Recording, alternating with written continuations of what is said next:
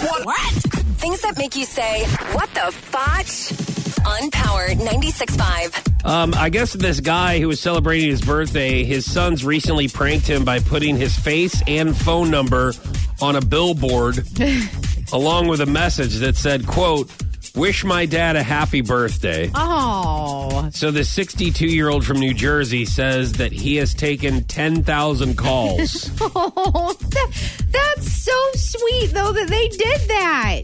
So his sons were behind this prank.